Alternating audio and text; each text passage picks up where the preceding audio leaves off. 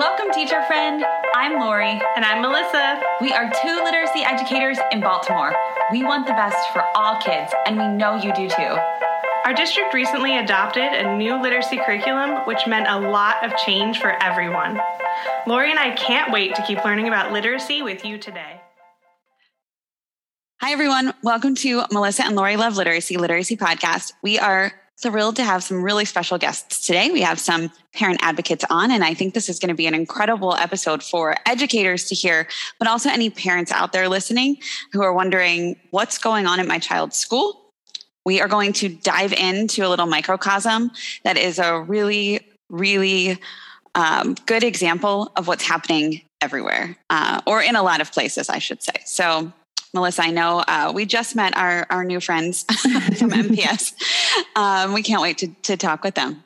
Yeah, well, I mean, I think many of our listeners may already know that there's some pretty powerful things happening in Minneapolis thanks to the advocacy that's going on, or there's momentum, I should say. They'll be able to tell us exactly what's happening, but there's some momentum out there. So we're excited to hear about the work that they're doing.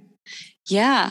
Would you all mind introducing yourselves? Just tell us a little bit about yourselves and I guess what brought you to this work of advocacy, I should say.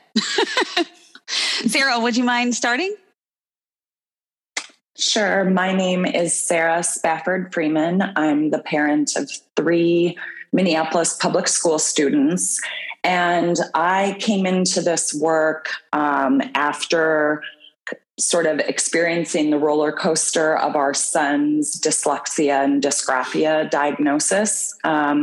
He has struggled for years and was on our personal journey, and then invited to advocate more broadly, or encouraged to advocate more broadly by David, and then connected with Kulia and formed the MPS Academics Advocacy Organization. So happy to be here, and thank you for having us. Yeah, thank you. I'm going to ask Kulia if you would introduce yourself next. Yeah. Hi, everyone. My name is Kulia Pringle. I am the Midwest and Puerto Rico regional organizer for National Parents Union, also a Bright Beam activist. And I sort of got into this work as a former educator and sort of started doing parent engagement and organizing at the same time. And just sort of seeing the need as a teacher as well as a parent organizer, like there was a need for more parent voices and more organizing and there was a lot of issues, especially for kids that looked like me, that needed to happen. Mm-hmm. So I was forced to make a decision between teaching and organizing. That's great. And side note, I hope that takes you to Puerto Rico at some point. And David, welcome to the podcast. We'd love to hear a little bit about your story too. Yeah, thank you. So I've got older children in the Minneapolis public schools. The literacy thing is interesting. So when when my daughter was in, first grade, the teacher kind of pulls us aside and like, hey, your daughter isn't really reading. And, this is something that you guys need to address. So, we bought a phonics curriculum, did the work, it was a hard struggle, taught our, daughter to read, and kind of didn't really think of that whole experience in the broader context of like, this was kind of put on us. Yeah. And we ended up transferring, as a part of a district reorganization. We were in a lower poverty school, and we ended up moving into a higher poverty school. It was interesting when we moved, the parents that transferred with us are like, oh yeah, this new school really focused on teaching kids to read. So anyway, I've served on a number of, school site councils. I've served on, district committees. And, it's always a question, like, what's going on with, reading? And as a parent and an outsider, you're always kind of like trying to figure out what's going on. We had a large, population of immigrant students, primarily Somali at the school. So a lot of the focus that we did was on, building vocabulary and background knowledge. And then the district tried to bring in a new Morgan Gilligan curriculum. And I kind of got into the, going back to my daughter, like, here's some foundational skills that so many of these kids are missing. Yeah. So that kind of led into a little bit, bigger advocacy role. Committee work is hard because it's like there's so many moving targets.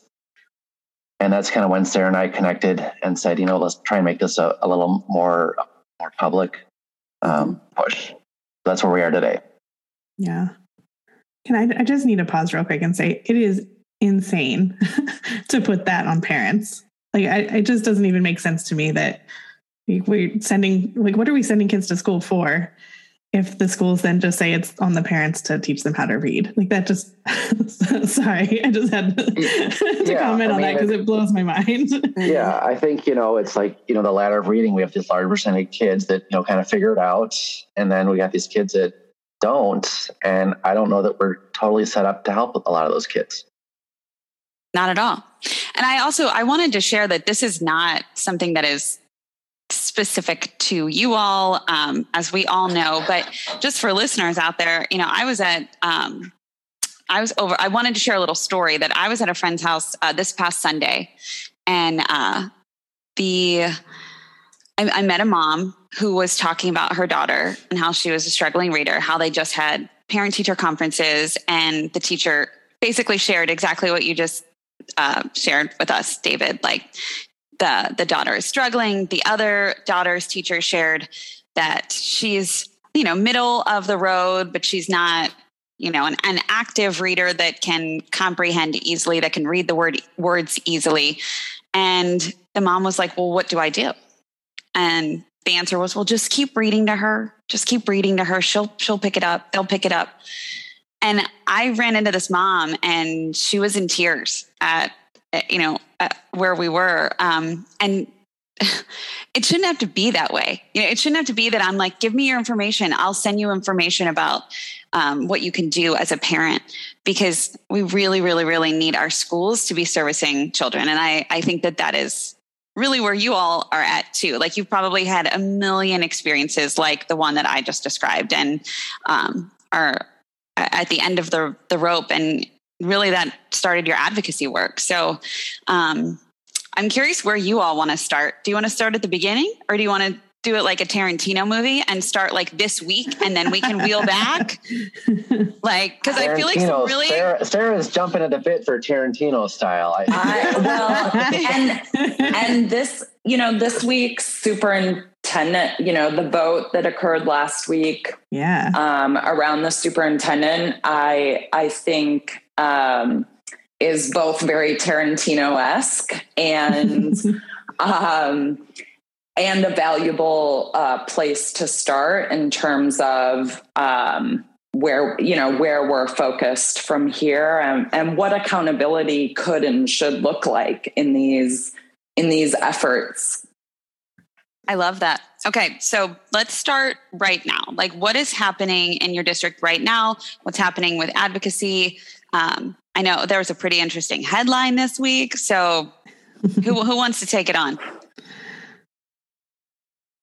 I mean, I can just say a little bit. I mean, I think, one thing is, a superintendent job is a difficult job. You're tasked with a million things. And, you go to any board meeting, and there's going to be, 10 people lined up to tell you what you should be doing, what you should be fixing today. Yeah. The district the board had 4 priorities for the district. One of those was literacy. So that was the area that the board felt that the superintendent, had an area of weakness. And the board really did not communicate, beyond one board member, why we voted the way they did. But it was a 5-4 vote. One board member indicated that she was upset with literacy, and she had communication from the community. But the rest were silent as to how they voted. So it's, I think it's a kind of a little bit of a wake-up call for our community that this is, it's kind of putting, I think, literacy front and center a little bit, where I think it needs to be. Academics has always kind of played second fiddle to a lot of areas in the district. We constantly are reshuffling our boundaries, for various reasons. I mean, some reasons are legit based on enrollment and the integration factors. But it's the district. We need to spend some time on the academics in our district. Yeah. I'm gonna let Sarah. Sorry. Oh, sorry. I just want to ground us in the reality in Minneapolis quickly, because I think it reflects a lot of, especially urban K-12 school districts in the Absolutely. US. Minneapolis, like a lot of cities, is segregated along clear lines. In Minneapolis, the axis is north-south. Northwest Minneapolis is a community, predominantly a community of color. South Minneapolis is mostly white. The city of Minneapolis is about 70% white, but the school district is nearly 70% kids of color, highlighting the extent of white flight and disenrollment from the district. And private school enrollment, I'm sure. And private school enrollment, absolutely. Half of Minneapolis public school students don't read at grade level. Half of Black and American Indian students read 2 or more grade levels behind. The educational debt in Minneapolis was estimated by ProPublica to be 4 grade levels on average between white students and students of color. So we're talking about significant disparities that have existed before the pandemic, before Superintendent Ed Graff was at the helm. And to David's earlier point, that can has been consistently kicked down the road. Minneapolis uses a balanced literacy curriculum prohibited for use in a growing number of states, and interventions that mirror that flawed approach. And we find ourselves kind of at this point in Minneapolis where I think momentum is growing around some simple but significant tools rooted in the science of reading and sort of evidence-based practice. But we've got a superintendent who dismissed all of that as a philosophical debate and has sort of dug in. And so our advocacy, more than a year long, I think culminated in last week's, vote on the superintendent's contract renewal. They voted to renew, but our fight continues. And our fight isn't with the superintendent, but candidly, he's in the way of progress right now. So if folks don't want to partner, you try to partner first and collaborate and push. And, when that doesn't work, it becomes a little Tarantino. That you just answered the exact question I was going to ask, which was like the ultimate goal that you all have is not to necessarily just get rid of this superintendent, right? That's not where you all are trying to get to. It's just like, I think you just said it perfectly of like, he's just kind of in the way of the goal at the moment. And so that was a significant sign of some movement towards progress. Yeah. Our first conversation with the superintendent was really like, this is a nationwide conversation. Like you could be a leader in this. And really, I mean, I don't think it's too late for that. I mean, there's, we have, significant, federal dollars coming in. I think there's a little wake up call. So I think there's opportunity for Minneapolis to say, hey, you know what? Okay, let's reset here. And, let's dig into this.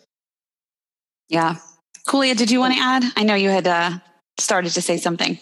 Yeah, and I was just going to say a lot of the ways that, he's been in the way, not a lot of the ways, but ways that I don't know, it's just like he's stepping over his own foot with some of the things that he's done. Like David said earlier, his main thing when he got renewed this last time was literacy. Like that was one of the things. And up until now, we don't have a literacy plan. They put together a literacy framework and was going to call that a plan. So it was a plan to get a plan and was going to vote on it. And, just hope that it was just going to fly by the seat. And then that was it. That was one mishap. And then it was, our state, Minnesota Department of Education says that if over 28% of your readers need reading interventions, you have a core curriculum problem. So we asked the district, how many 100 students, right? So they're not keeping track of that. It's in the spreadsheet at each individual school. So that's another obstacle. It's like, why wouldn't you get the data to find out if you have a core curriculum problem? The other issue is they just hired, under the superintendent's tenure, they had an interim academic senior officer for 2-3 years and just hired her 2 months ago. And then so now she's coming in with this new whatever it is. And it's like, oh, well, I can't say whether or not our curriculum or our professional development isn't working because I don't have the data to show that. So now I'm saying that everybody needs to do it. And then I'll, find out if benchmark and press isn't working. So again, it's like he's, you know what I mean? Like he's standing in the way of progress by these few things that could have been happened and hasn't happened with the literacy plan and, how many students are receiving interventions and then the senior academic officer. So it's like, something needs to happen. Especially if you're putting literacy as a priority, right? Yeah. If you're naming that, yeah. I mean, one thing to add to that is, we did not have a literacy curriculum prior to his being here. Mm. And then now half the teachers weren't even using the curriculum that we had. So we buy a $10 million curriculum. Half the teachers aren't even using it. So now here we are 3 or 4 years later, and it's like, okay, now we need to implement this. Then we need to see if it works. Mm-hmm. Right. So when it's this long road. Yeah. I think one of the challenges has been that when we're not identifying the same problems, right? Like we have repeatedly highlighted the literacy curriculum as a challenge. My youngest, especially because of distance learning, I got to see the curriculum for my dyslexic son and, my kindergartner last year up close and in practice. And when we've tried to identify or just ask, is the curriculum a problem? The response has been, well, we haven't even fully implemented it yet. So we can't identify that as a problem. Wait, after 4 years? After 4 years. After they haven't fully impleted it yet, Lori. Yeah. What does that even mean? That's interesting. I mean, like you would walk into, people would walk into classrooms and the saran wrap is still on these things. Yeah. Do you mind if I ask, what curriculum? Do you mind if I ask? Are you allowed to say?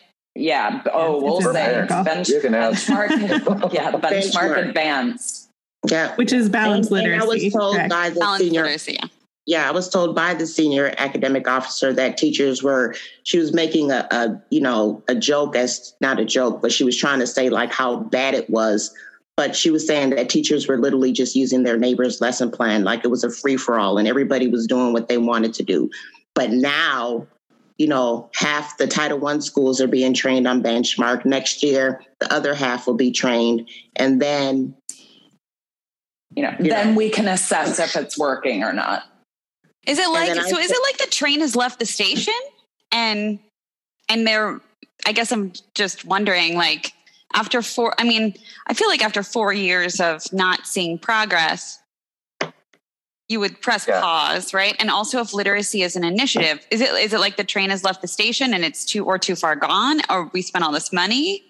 I think it's the sunk cost. Yeah. They spent the money, having failed to implement it in 4 years seems like malpractice from, where I'm sitting as a parent, but now they want more time. And I think a theme in all of these conversations, especially when you're pushing for a district that's majority kids of color, like when white gatekeepers are saying we need more time, that should be a red flag for every advocate and ally out there that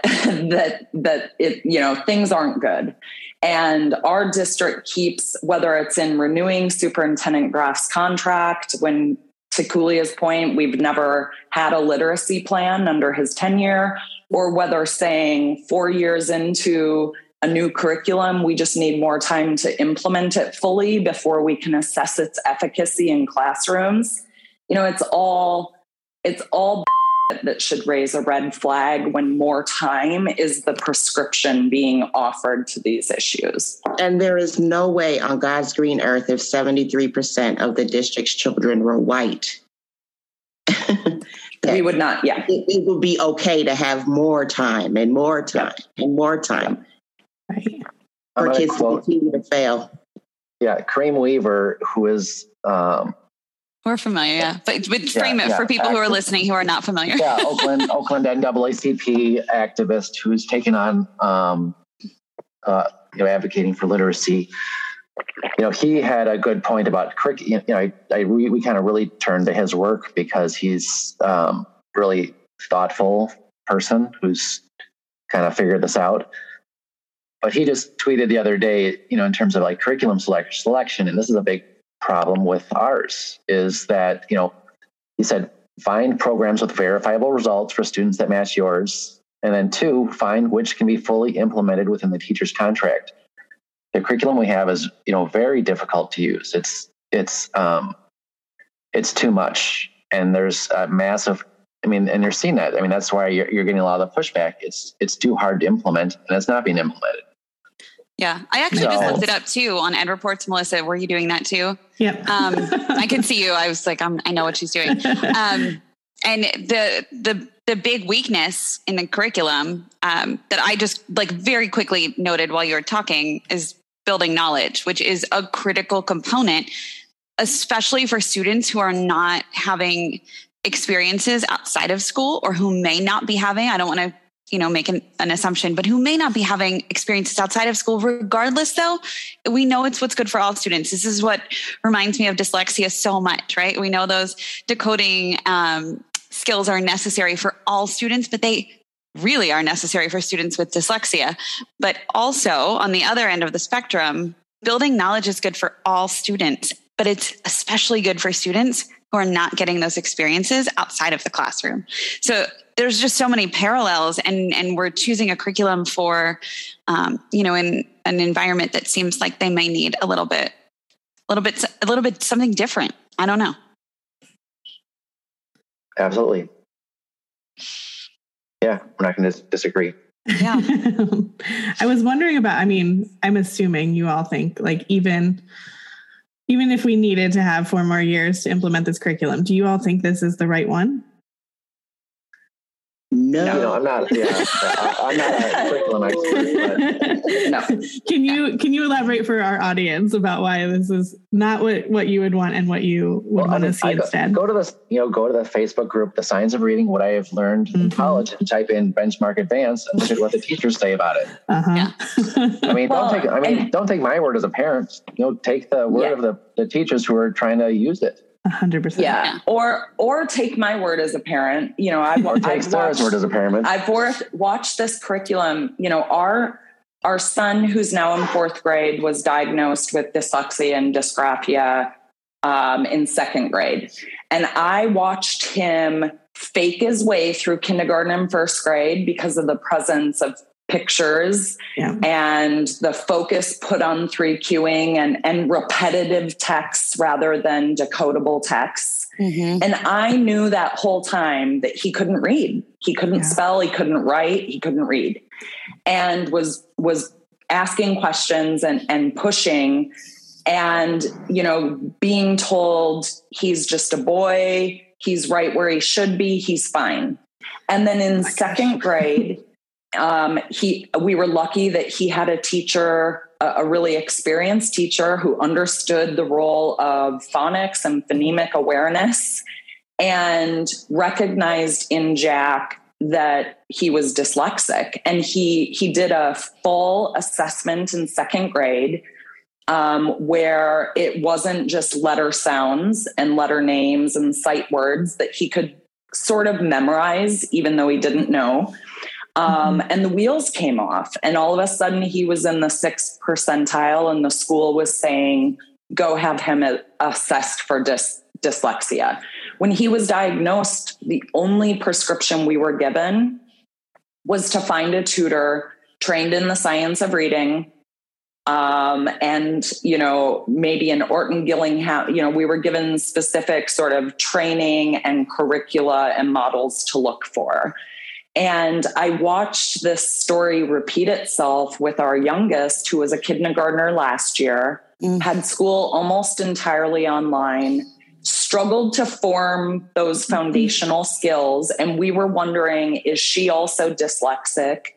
But separating the signal from the noise with a curriculum that doesn't focus on these foundational skills is tough.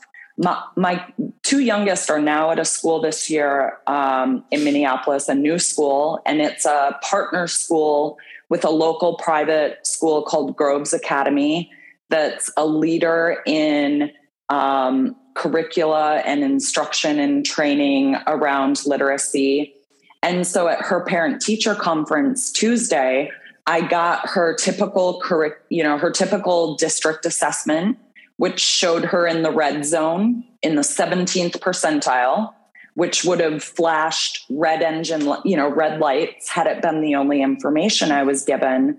But luckily, because of the Groves partnership at their new school, she was also given a simpler assessment that was able to identify that she struggles with 3 specific digraphs, but otherwise is right where she should be. Mm-hmm. And that information was so simple and yet revolutionary to have. It was the first parent-teacher conference I left in 7 years of doing them, where I had truly actionable information for my kid. Yeah. And importantly, so did her teacher. Yep. And that's just so critical and so lacking at most schools in the district. We have these little pilot programs, but more broadly, parents going to conferences this week are just getting those fast test scores. And I just want to go ahead, Kalia. I was just going to say, I just want to add, Sarah, is she's a parent that's knowledgeable. She's a parent that, can, knows these, things and resources that she can give to her child, and then has the resources to give her kids these. Yeah. Now you take this for the masses amount of parents in her school, because Sarah is now in a school where majority of the kids are Black. It is a bottom 5% school in the state of Minnesota. It is a low performing school. And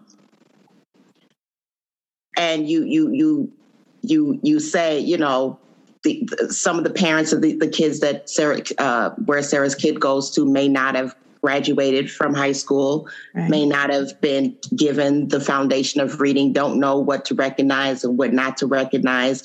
They're putting their kids into the hands of this system that, they're assuming is going to teach their kid how to read. And then if they don't, then, they're going to let them know there's something wrong. Like that's, Sarah's story is not like the norm. You know what I mean? Like majority of the parents that look like me are not aware of anything. And so the cycle just continues. Mm-hmm. Yeah. And the cultural capital required to advocate for your kids in this environment, I know, is outrageous. And to Kulia's point, like I left Ingrid, my daughter's conference reassured, but frustrated and sad at the same time, because so many conferences didn't go like that. So many parents, to Kulia's point, weren't leaving with information that they could use to advocate for their kid or even understand where their kid is at. And so it's incumbent upon schools to be able to do this so that parents don't have to have, graduate degrees to understand what's going on with their kid and advocate for them. Right. Or money to pay for tutors. Right. Exactly. Yeah. And I was just going to say, even in Baltimore here, when I was at the district level, was advocating for better assessments for teachers, because even as a teacher, I would get, well, here's your kids who are 1 grade level below. Here are the ones that are 2 or 3. Here are the ones that are 4 and 5. And I'm like, well, that doesn't do doesn't tell a teacher anything. Yeah. Right. Where are they struggling? Are they struggling? Where are their gaps? Yeah. Well, and I think a lot of those there's an admiring the problem. Yes. That crops up, and, tools exist to help us around that corner, right? To actually, assessing students in a way that helps parents, helps teachers, right? Those tools exist. They're just not broadly adopted. Yeah. And in Minneapolis, there's, from the superintendent's office, at least, there's a real resistance to them, even as we pilot them in a few buildings. One of the things you mentioned earlier, and I can't remember who mentioned it, was keeping students. I think it might've been you, Sarah. It was amidst all of these adult things happening, right? Keeping students at the center and doing what's best for kids and for children always. And there's an urgency in that, but your story resonates so deeply with me as well, because in my child's district, they just adopted Lucy Calkins this past year. And to me, it was just like a shot through the heart. I'm like, there's like, Kulia, I'm looking at your quote from the 74 article. And you're like, they have major millions of dollars. They need to get a literacy plan that's based on the science of reading. They need to get a literacy curriculum that's based on the science of reading. And so I think when you said students at the center, what that says to me is like, my kid's district just adopted this too. I feel exactly what you're feeling. And the same kind of issues are, arising here. Like some of the teachers who I know were telling me, like the literacy director wears a shirt that's like, I love Lucy. And I'm just like, this is not about adults and like who we like or what we think is best. We should be heading to science and thinking, what is science telling us about what's best for kids? And sometimes that might mean setting aside our own personal beliefs and being willing and open to try something new. And just like science is always changing and growing, but there are some core beliefs that we know and we've learned that are true, and we can only grow to make them better. So like, I'm curious about what you've done to, if you could share a little bit about what you've all done to advocate so far, because I feel like you're very active. You have a beautiful website that is such a great resource for parents. So say there's a parent or a teacher in a situation that I just described. What could we do? That's really big. You're like everything. I don't think we're at like helping parents. That's not what we're trying. I mean, I think, we're trying to advocate for broader changes to the system. Yeah. So if like a parent said, hey, my kids just, I don't have like a list of tutors I can hand out. Is that what you're asking, or what are you? No, I think I'm thinking like, what did you do in your advocacy journey? Like, what have you all done that you felt like has really helped put some boots on the ground in your space? Sorry for that clarification. Yeah. I mean, I think just, I think the whole thing is trying to create boots on the ground, to your point. And I've used that kind of analogy before, because it just, there's so, we are a performative city. Like, someone found some books in a dumpster, and, like the whole city gets worked up. A school was cleaning out at the end of the year. They threw out some old books, and like the whole city gets worked up about this, where we have this huge reading gap. And, it's like literacy is a very complex subject, and we need to, I think, educate people around this and make them comfortable saying, all right, this is a space I can advocate in, or I can push on, or I can ask my school board member, like, what are we doing about this? Yeah. Or personally, like I felt like I'm not an expert in the classroom, and I would say I'm still not an expert in the classroom, and I feel uncomfortable in this space. So I think it's trying to get people comfortable enough to start asking questions and pushing the district to make this a priority, make space for this conversation. Mm-hmm. And I think it's also, the work we've done to center student outcomes and experiences. To your earlier point, Lori, about the tendency to put the feelings of adults before the outcomes of students is really, that happens a lot, right? And I think one of the things we've done is try to center ground folks in the reality of our district. A lot of people just aren't aware of how broad and deep these issues are.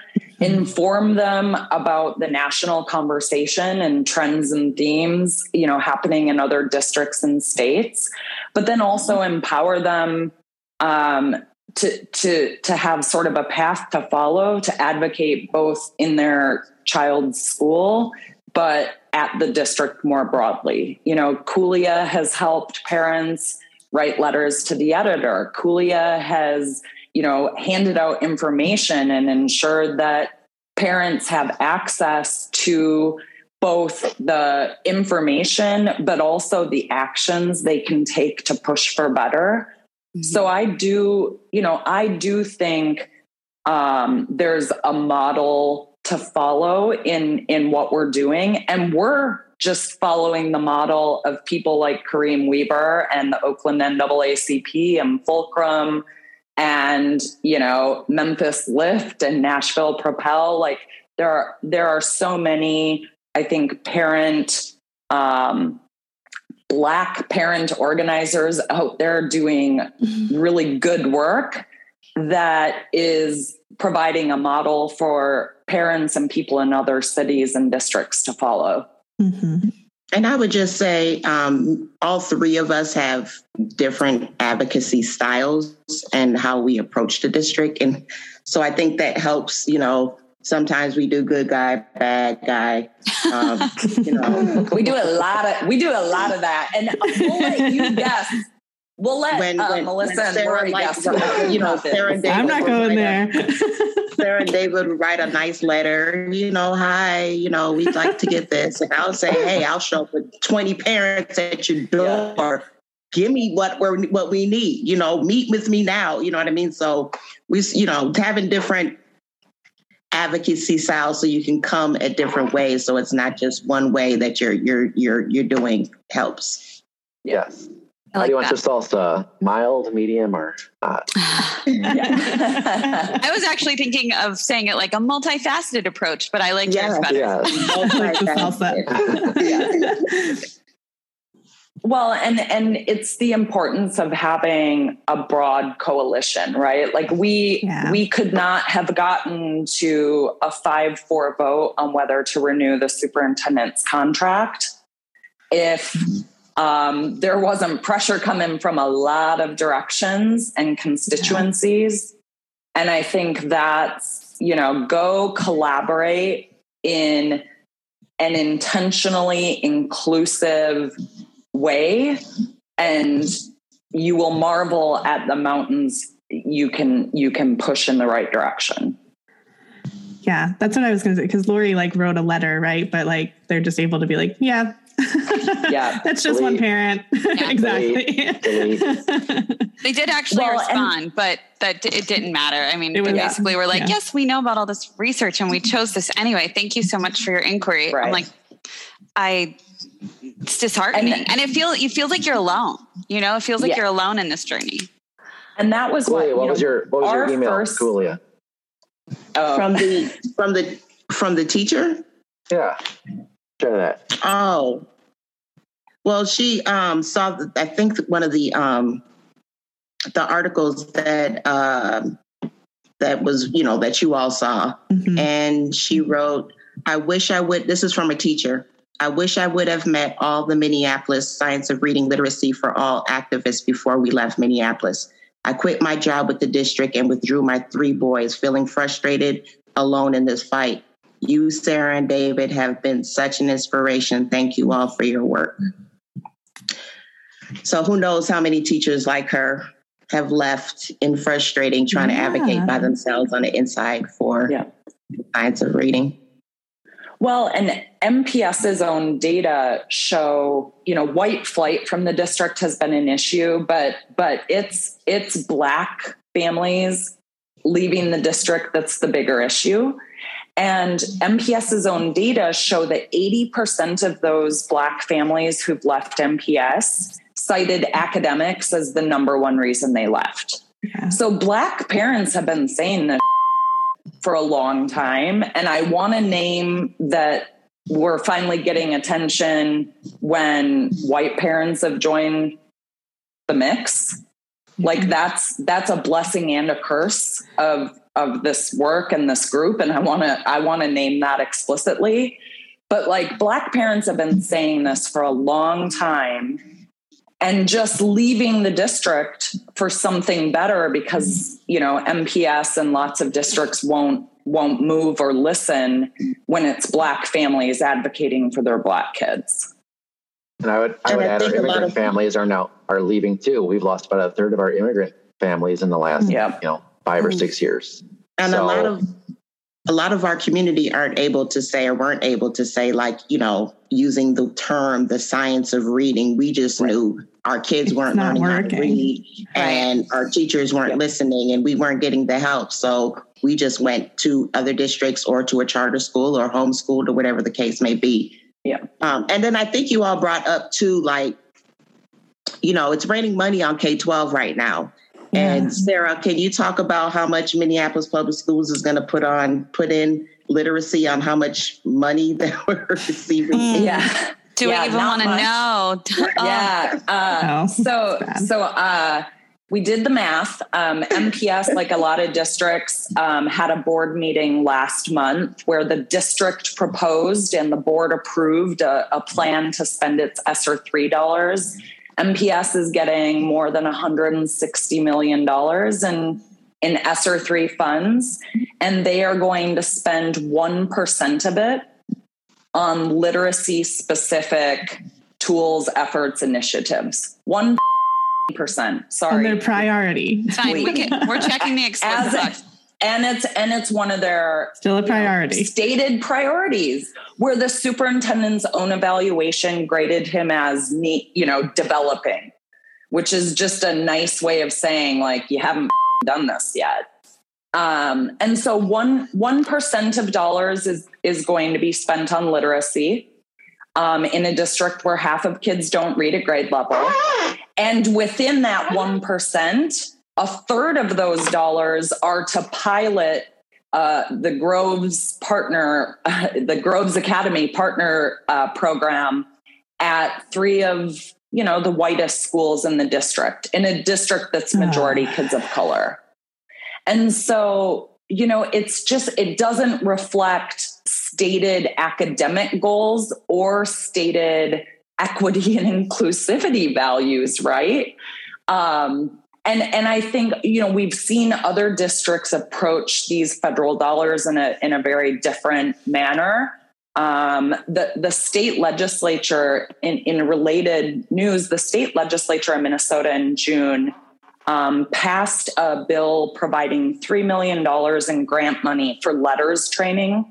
Mm-hmm. MPS is not going to pursue those grants, nor are they going to spend $1 on professional development rooted in the science of reading for MPS teachers. They are doing some vendor training, which is a very different thing than PD, right? So it's just one of many ways where what MPS says and what they do are divergent. I don't even have words. We have lots of words. Coolia has some great graphics and memes we're sharing. But yeah, I want to see those. The simple, what we think are non-controversial steps that could be taken. Yeah. By a district with the reality MPS spaces aren't being taken. And I think that's, the frustration, and it begins at the top. And going back to what Lori said about, adult feelings being centered, our advocacy has prompted board members to yell at us, board members to say they're going to delete future emails from us.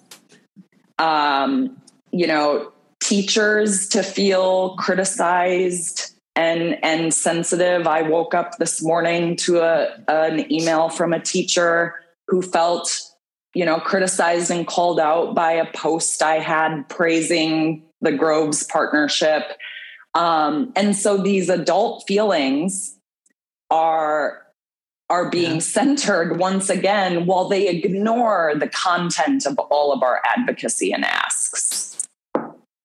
We had dyslexia. There's a new law in the state of Minnesota requiring schools to screen students for the characteristics of dyslexia, grades K-3. And so that's being now reported to the state. We still have questions about how MPS kind of did this. But they flagged 42% of that's what I read. Third graders. Yes, I read that. And that's not been, so we had to request this data. We had another parent from our community, our advocacy community, go to the state to request this. The district did not share this with us after, a data request. But this should be part of our conversation to have, you flagged 42% of your kids for basically dyslexia. I mean, that's... And you only tested, you said K through 3. Correct.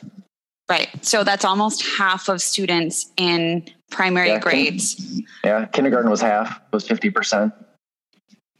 Well, and it goes back to what I was saying, about my kids' parent-teacher conference, not to bring it back to me, but like separating I think, Sarah, these stories are important. Yeah, the stories are important because it shows what we're talking about. So yeah.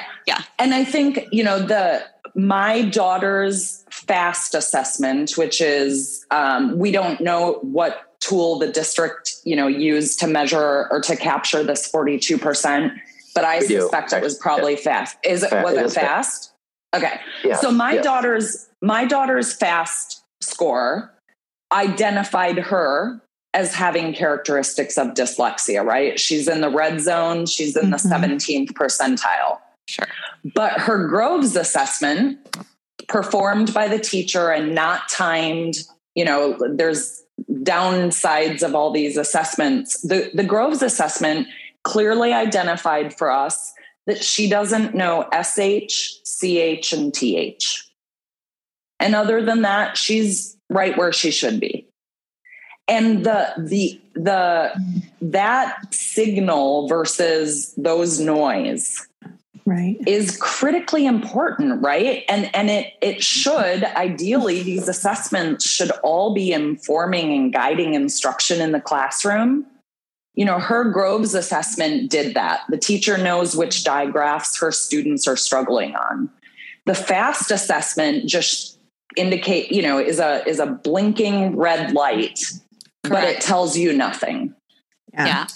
It's like what's actionable versus what is just like waving a red flag around. These are really tangible, actionable next steps. Yeah. Yeah.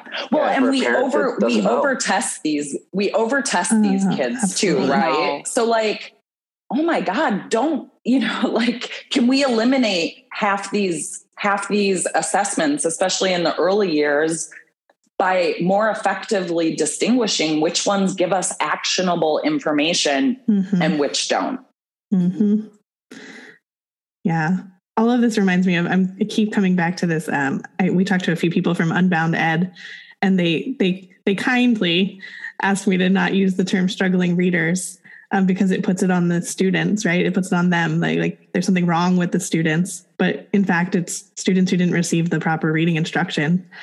And this just keeps reminding me of that, right? It's like 42% of your students do not have characteristics of dyslexia, right? They're not receiving the instruction that they need. Yeah. Right.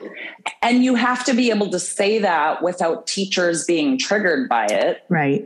In order to affect it positively. Right. Correct. And it's that, and we've talked to, I want to just say that we have talked to dozens of, many, many teachers who have approached these conversations with humility and insight and have been the ones identifying these deficiencies in both training, curricula, et cetera.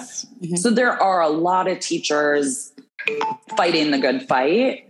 But we tried to get our local teachers union, to put out a statement in support of letters training. And it was voted down by the executive board. And we've tried other ways to sort of push through the uncomfortable feelings adults get in these conversations, but it comes back to that too often. Yeah. Melissa and I are very honest on this podcast. Like, I am between undergrad, master's, and my post-master's leadership certificate. I received no science of reading training. And my master's was in reading. Reading. Yeah. And then as a teacher, you can see that, right? Like I have all this training that I think is what it's supposed to be, right? Why would I think otherwise? Or would I question it? And then I'm given a curriculum that I'm told is what's supposed to happen. Why would I question that? So you can see why they get there, but you're right. I mean, it's still, we have to.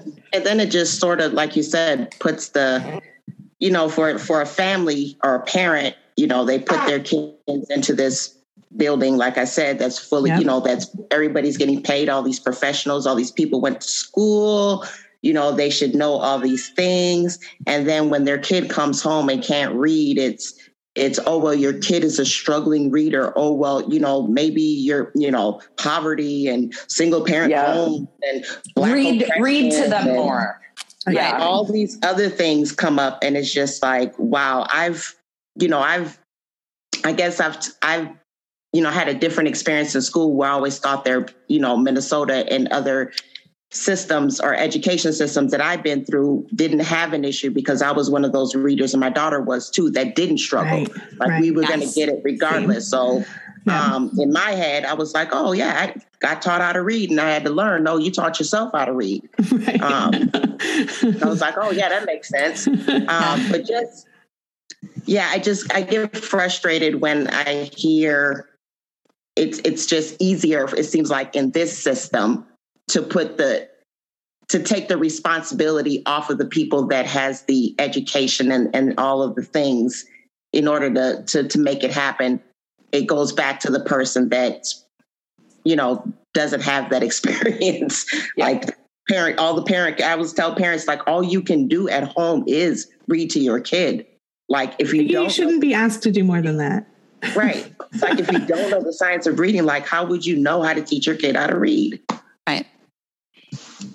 Well, and there's such a tendency, to Kulia's point, when these instructional deficits are demonstrated by kids or reflected by kids, there's a tendency in districts like Minneapolis to blame poverty and blame parents. Yeah. And I think of our experience as an exception because they had to believe me that my son was struggling, and they couldn't blame it on poverty or perceived parental deficits, right? They didn't have those scapegoats to go to. And so my experience with teachers, principals, the district, I know has been different than lots of parents who tried to do this, fight the same fight. And that, like, those undertones and influences can't be overstated. It can't be overstated. The typical path for someone like Sarah is you just pull your kid out. Right. And, and then you complain at the cocktail party. Oh, now we're at this private school because my kid couldn't read. Right. And we have dozens of testimonials like this. These, affluent parents have just basically given up, pulled their kids out, and they're finding, places that are going to focus on the giving the kids the tools they need. And for kids that don't have the wealth or the advantages, they're in a different place. And that's who we have to advocate for. Yeah, they don't have a choice. And culturally, a lot of the immigrant communities come from, countries where, we just had a another podcast, one of the Latina parents, like, your kid doesn't get promoted if they're not at second grade, they're not going to get promoted to third grade. And, culturally in the US, we just keep promoting kids. Mm-hmm. So there's a lot of cultural differences that we have to address as well. That's a really good point. Yeah. One of the things I feel like, I just think it's important to name that, like, this comes out in different ways. Like, as you were speaking, I feel like sometimes parents say things like, instead of saying, this isn't the science of reading, they'll say something's not right. I can just tell something's not right with my child. Something's not right with school, but it may not come out in terms of like eloquently saying this is a struggle with science-based or evidence-based or structured literacy practices. And it shouldn't have to. Yeah. I mean, we shouldn't be expected to know that. Right. Like Kulia said, read to your kids. That's what parents should do. And then even when you say it, even when you have that language and access it, then you're told, but you're not an educator, you're a parent, like, stay in your lane. That's a good point. It's like there's apparently no good way to advocate for better student reading outcomes. And that's another just standard issue practice of white gatekeepers and positions of power, right? Like, that's textbook. It's so funny, Sarah. I always remember, like, as a teacher, I feel like too, like, we were told that, like, even if we complained as teachers, they're not really going to listen to us. But if parents complain, then they'll listen. Yeah, they won't. They'll tell you you're not teachers. Funny. You're not a teacher. That makes so much sense. It's really just like, we're not listening to any of you. We're just making that's the reality. Cycle. Yeah. We had a good interview with Sherry Lucas Hall, and she, really insightful as a teacher and an educator who's now a tutor.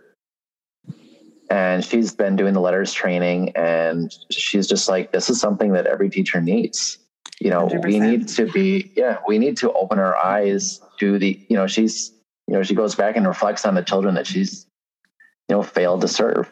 And she's like, we need to do better for these kids. Yeah. I just did letters last year, 20 years into my career. Yeah. And it was the most I learned about how to teach reading. Yeah. Well, and I'm so struck by the teachable moment too many educators are avoiding. Mm-hmm. And I'm really, and again, before I get the hate mail from teachers, lots of teachers are, thank you, we appreciate you, we see you. But like, our superintendent, who was an elementary teacher before going into administration, has just denied that there's a teachable moment here. Yeah. And in doing so, sort of minimized 30 years of growing evidence, right, of certain practices' efficacy. And it just, I guess I marvel at a bunch of educators avoiding a teachable moment. I can't not name that. Yeah, there's so much opportunity to be had. And I think really the students are the ones who are missing out. And so we have to do this work because our kids need us. So I think on that note, I just want to say thank you to you all. And I also would love to ask you we always ask our guests to leave listeners with a piece of advice. So whoever would like to go first, sharing with our listener base who are educators, from teachers all the way up through school district leaders. We'd love to ask you and invite you to leave a piece of advice for our friends listening. Mine is simple. This is Kulia Pringle. There's no such thing as other people's children. And I'll end with that. Well, I can't follow that.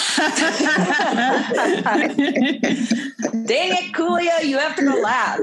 Kulia, you're gonna say it again at the end. How about that? You wrap us. Right. You wrap us.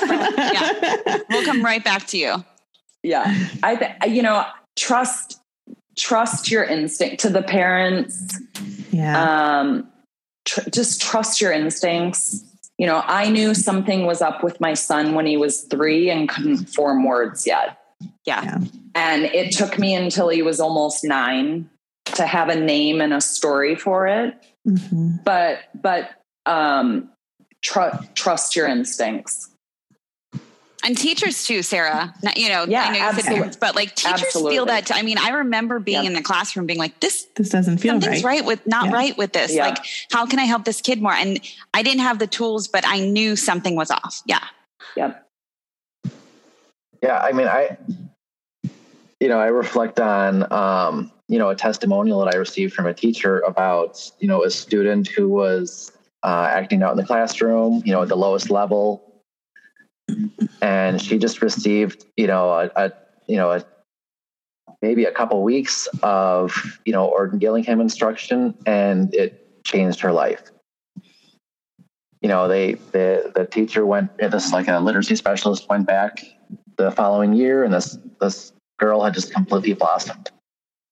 Yeah. And I guess my work is is trying to find these kids that have so much potential, and that we're not letting them blossom. Absolutely. And so for me, again, there is no such thing as other people's children. Para los niños, para todos los niños, for all the kids. I love it. Thank you all so much. You are doing amazing, amazing work.